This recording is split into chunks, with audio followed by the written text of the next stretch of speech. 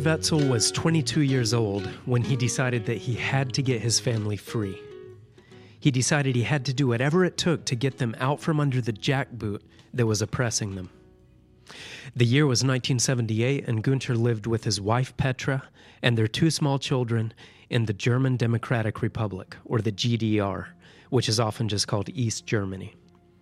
After Germany's defeat at the end of World War II, the country was divided to prevent it from regaining power and from starting another world war.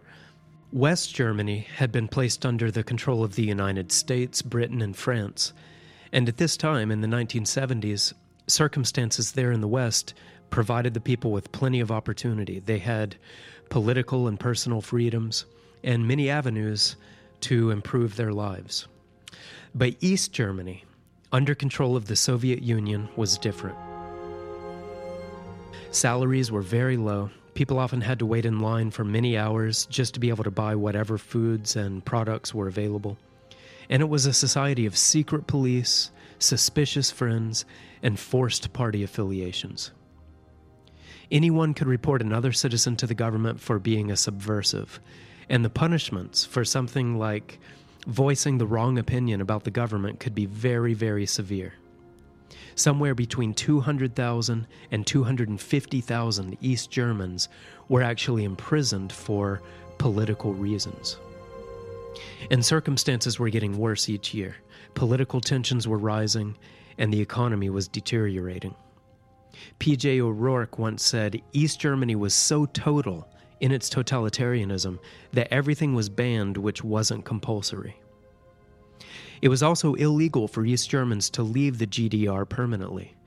And the Stasi, which was the state security service, they did everything they could to prevent people from leaving. The government built about 860 miles of walls and fences, stretching from the Baltic Sea in the north all the way down to what was then Czechoslovakia. And there were approximately 50,000 border guards stationed in watchtowers and heavily guarded checkpoints all along this border.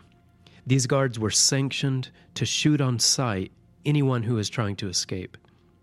There were also landmines and self-firing devices placed along the border strip there. And many, many East Germans were killed while attempting to escape to the west. But in 1978, Gunter Wetzel said despite the enormous risk, he felt that he had to improve his family's prospects. He had to improve the opportunities available to his children, and he felt that he had to get them to West Germany. Mr. Wetzel gave an interview to The Sun Also Rises earlier this year, and he only speaks German, which I don't speak, so we relied on Armstrong College senior Josue Michel, who is from Germany, to translate for that interview. And for this episode, Josue will also translate everything that Gunter Wetzel told us into English. So you'll hear Mr. Wetzel's German in the background, and then Josue will speak over that with the English equivalent. Mr. Wetzel told us that his desire to escape East Germany was not something that just suddenly came upon him in 1978.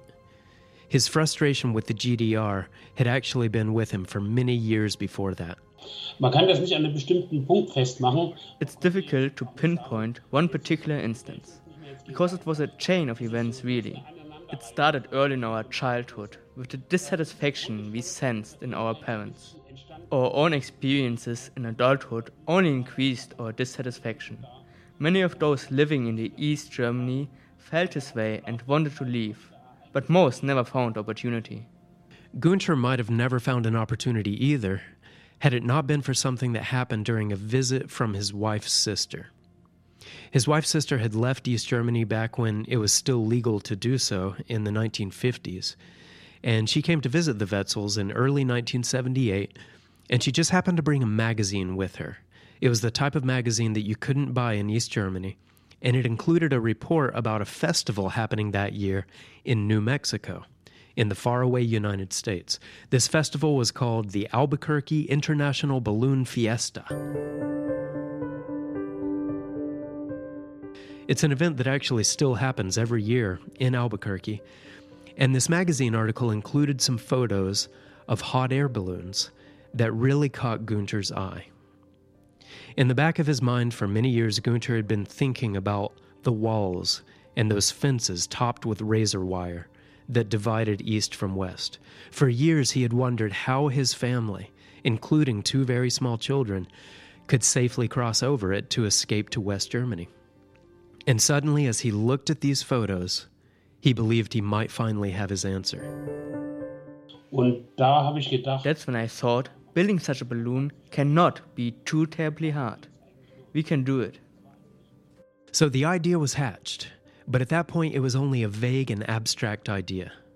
Gunter was what you might call a tinkerer by nature. He was very handy, he loved to figure out mechanical problems, but he had no technical knowledge about building burners and safely operating them, or about safe fuel mixtures, or heavy-duty sewing techniques, or how to airproof fabric, or the principles of convection. There was a lot that he didn't know, but he was determined to learn what he needed to learn and to make a valiant effort, if nothing else.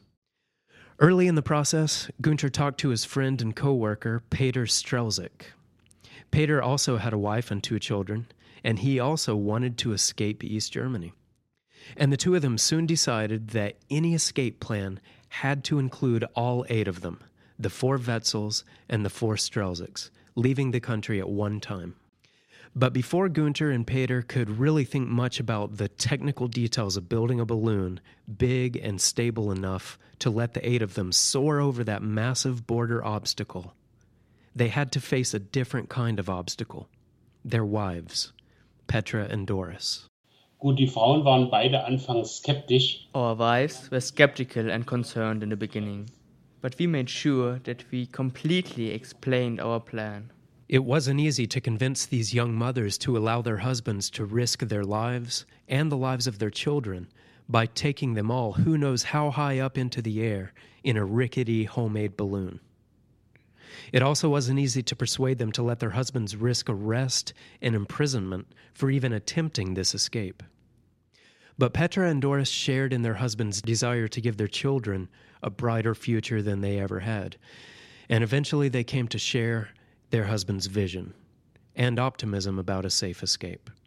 We convinced them that all of us would be safe, and eventually they just said, let's let our husbands go for it, and let's see what happens. With their wives on board, it was time for Gunter and Peter to get to work building a balloon. Gunter says for the main material, they decided to use lining fabric for leatherware, since it was easy in their town to get large quantities of it. And for the stitching, they used a strong thread that was also used for leather work. They cut the fabric into long strips with diagonal ends. This pattern minimized the amount of waste material, and it let them use virtually every square inch of the fabric. To stitch those strips together, Gunter used his mother-in-law's Gritzner sewing machine, which was not electric. It was just powered by a foot pedal that you had to repeatedly pump up and down as you were sewing. Gunter says the sewing machine was very old but still reliable, and it was powerful enough to make the double-fold stitches that the balloon required. So for weeks and weeks, they cut the fabric and stitched it together with this antique machine.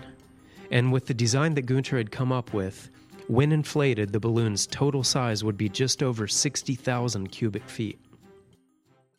Meanwhile, Gunter and Peter started working on a burner.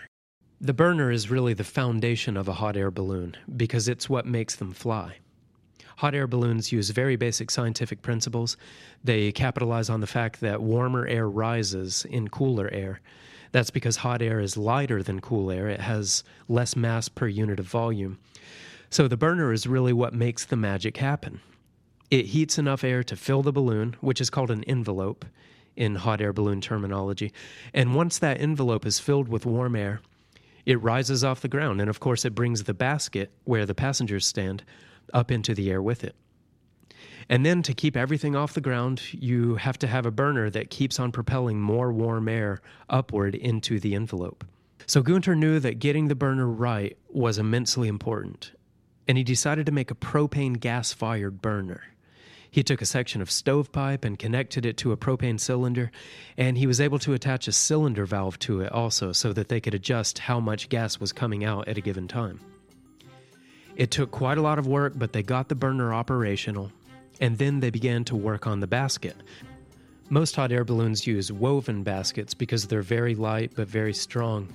But Gunter and Peter didn't have the material for that, so they used old pieces of angle steel and welded them together to make a basket about 4.5 feet by 4.5 feet. That's a very small area for 8 people to stand on, but they calculated that it would be enough.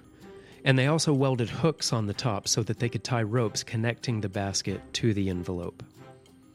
The men both had full-time jobs, but pretty much as soon as they got off work each day, they would rush to get to their balloon. The cutting and sewing and welding and adjusting the burner, getting all the ropes together, there was a lot of work to do, and they often worked late into the night. And then on April 28th, 1978, just about 7 weeks after Gunter had first seen those photos in his wife's sister's magazine, it was time to test their balloon.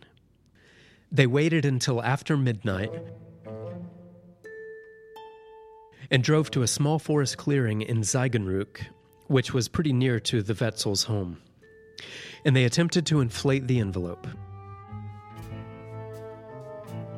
Petra and Doris held the opening up so that the men could ignite the propane, warm the air, and fill the balloon, but it didn't work. They couldn't get it to inflate at all, and they realized they would have to suspend the balloon, the envelope part of the balloon, from a higher structure if it was going to work. So they decided to haul the whole rig over to a nearby railway bridge. There they thought someone could stand up on top of the bridge holding the top of the envelope while the others worked with the burner below to fill it up. But the bridge was very near to the town of Ziegenruck, and they were afraid they'd be spotted, so they ended up giving up on the bridge idea. They were disappointed the next morning, but Gunter soon realized that the problem was actually insufficient airproofing. He saw that too much of the warm air was escaping through the balloon's material, and that was why it wasn't inflating. So they spent several days soaking the balloon with a proofing chemical that would make it hold the air better. And then they made another attempt. Again, they drove out in the middle of the night, this time to a nearby stone quarry. But just after they had spread the balloon out to begin the test, Peter spotted something moving in the shadows close by. They assumed they were being watched, so they stuffed the balloon back into their car as fast as they could and sped off. When they felt that they were no longer in danger, they pulled the car over and took a look at the balloon, and they were devastated to see that about 15 feet of the fabric had been dragging behind the car, and it was torn to shreds. It was a devastating loss, but Gunter says that even if it hadn't been destroyed, they later learned that that first balloon was not large enough to transport the two families. The first balloon was too weak, and it was too small. Everything was wrong with it, but that's how we gained experience. Peter ended up burning the first balloon in his boiler to completely destroy all traces of it. A few days went by and they eventually felt sure that no one was monitoring them. So around the beginning of May, they started to build a second balloon. This time for the fabric, they decided to use taffeta, which is kind of a silky fabric. It's lightweight and easily airproofed.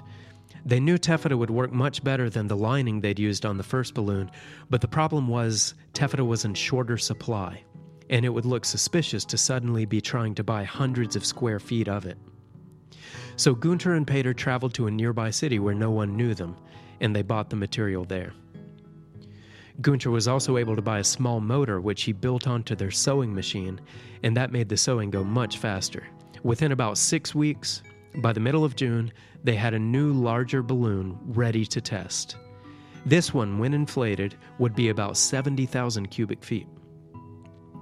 So they took it out in the middle of the night and spent hours trying to inflate it, but they encountered the same trouble that they were having with the first balloon. They couldn't get the warm air to go inside the opening, so they realized then that they would need a blower to channel the air. Otherwise, it was impossible to get the warm air into the envelope's opening. On his blog, ballonflucht.de, Gunter Wetzel describes how they improvised a blowing machine. Once again, I had an idea. I attached the engine from my motorcycle, a 250ZZ, with an output of 14 horsepower.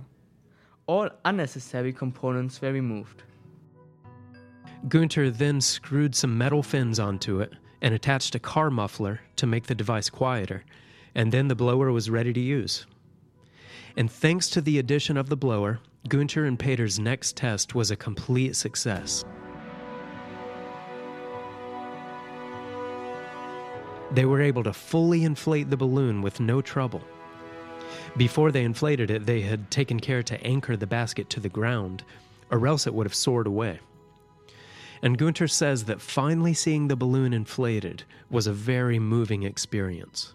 Words can hardly describe what we felt in this moment. We were simply overwhelmed by the spectacle before us. We walked around the balloon and were certain that this glowing ball of fire would bring us to the west.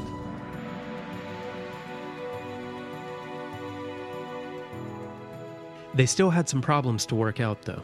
The propane tanks were not working well, so they switched to using gas for the burner.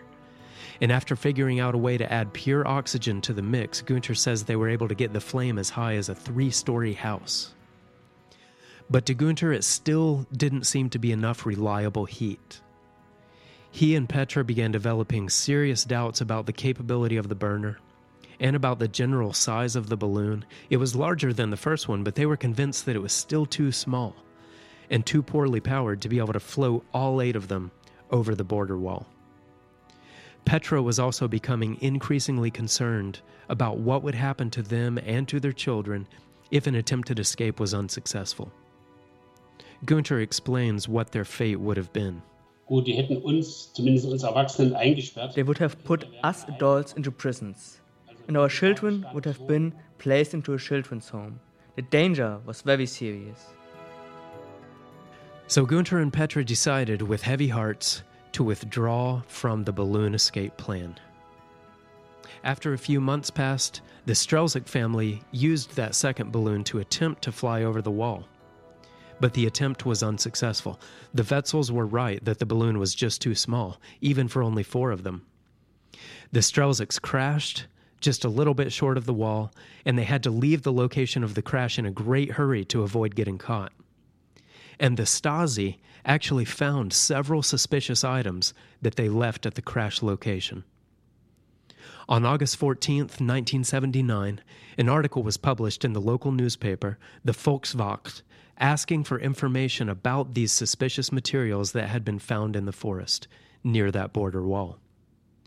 Gunter says he believes the Stasi had this article published mostly as a scare tactic. Das war die Volkswacht, das war die Tageszeitung. Yes, the Volkswacht reported about it. A pipe wrench, a barometer, a knife, and a watch were found. Everybody could buy these kind of things, but I believe the authorities had pictures of these items published in the newspaper to scare us. I believe they did it to give us the feeling that we were being pursued. If this was the Stasi's goal, it worked, in a way. After this news report, Gunter and Petra decided that they were sure to be caught by the authorities if they stayed in East Germany. So they decided to work with the Strelziks once again on a 3rd balloon. And this time, the project took on far greater urgency since the 2 families were in a panic about getting caught. Gunter was able to get a month off of work for medical leave. This allowed him to devote pretty much all of his time to the balloon. And this 3rd time, once again, they increased the envelope's size. They agreed that it had to be almost twice as big as the second one. That way they could feel sure that it was large and stable enough to get all 8 of them over the border wall.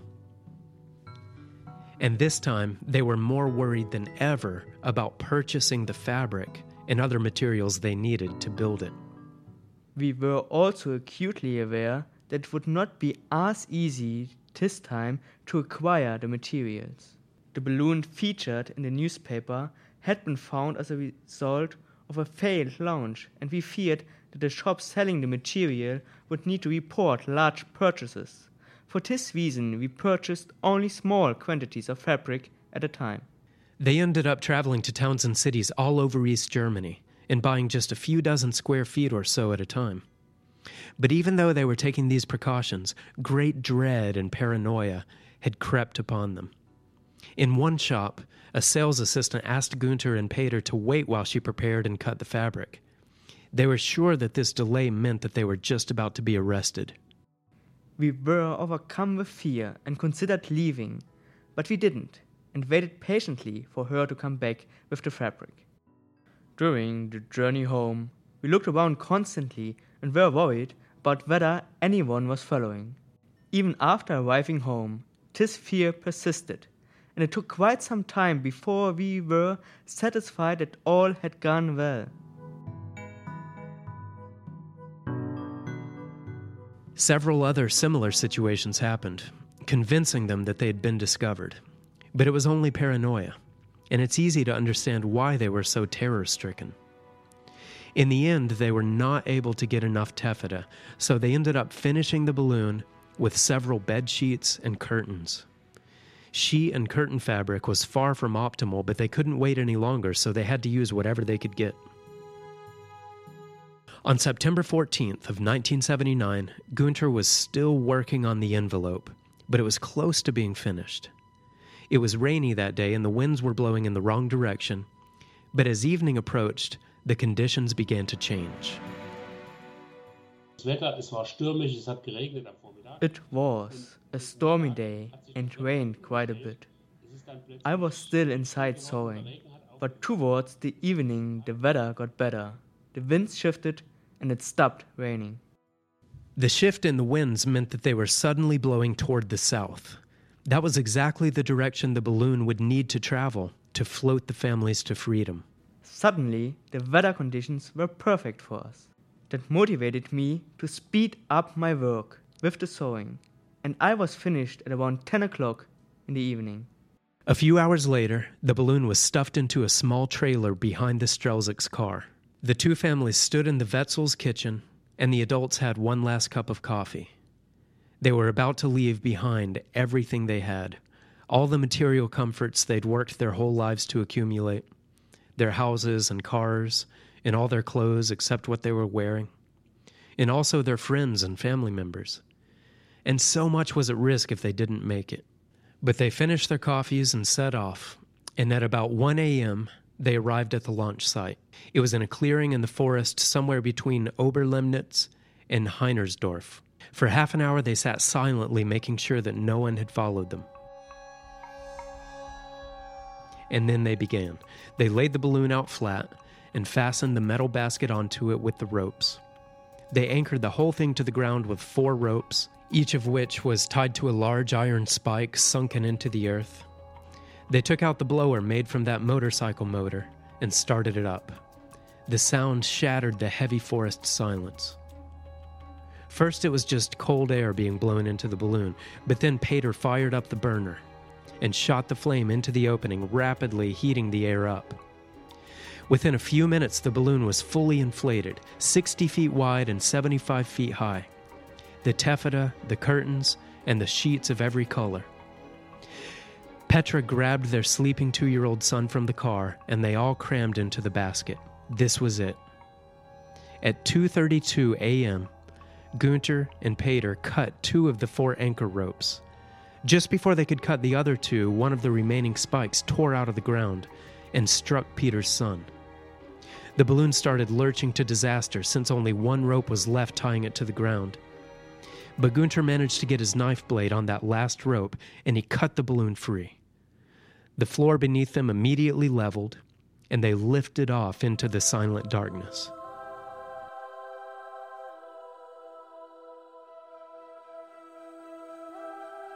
Peter's son was bleeding, but he was okay, and they were very quickly gaining altitude.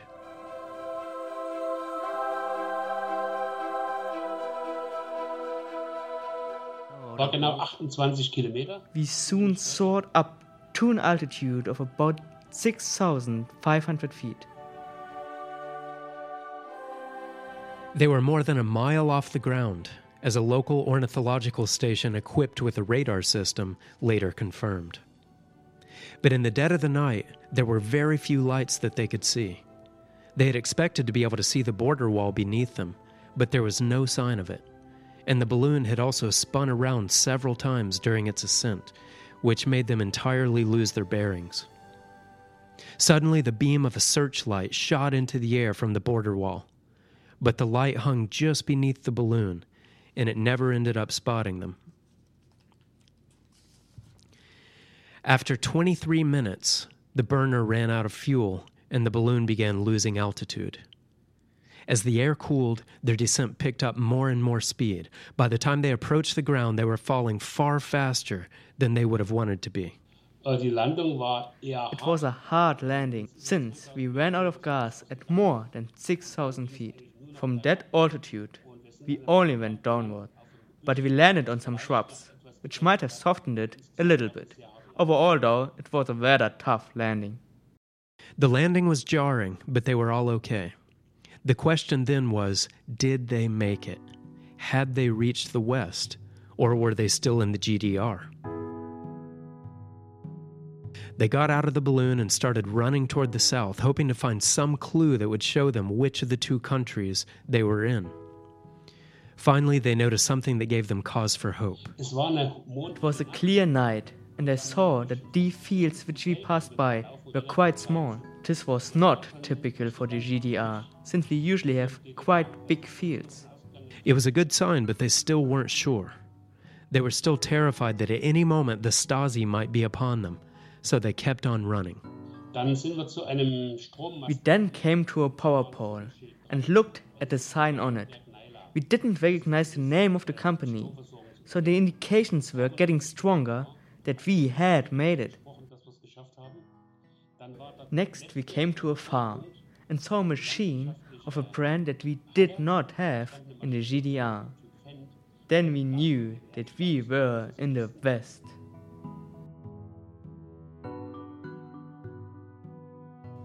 They were finally convinced that the escape had worked. They were free. They had flown over the border wall and over the armed guards and minefields. They were on West German soil in Naila, Bavaria. The desire of Gunter and Petra Wetzel and Peter and Doris Strelzik to give their children a brighter future had prevailed against the oppressive Soviet system. Human ingenuity and the longing to be free had triumphed over communist East Germany. Well, that brings us to the end of today's episode. If you'd like to email the show, our email address is tsar@kpcg.fm. I'd like to thank Mr. Gunter Wetzel for sharing his time with us, and also Josue Michel for all of his help with this episode. We'll leave you this week with some words about parents and children from Khalil Gibran. You are the bows from which your children as living arrows are sent forth. Let your bending in the archer's hand be for gladness, for even as he loves the arrow that flies, so he loves also the bow that is stable.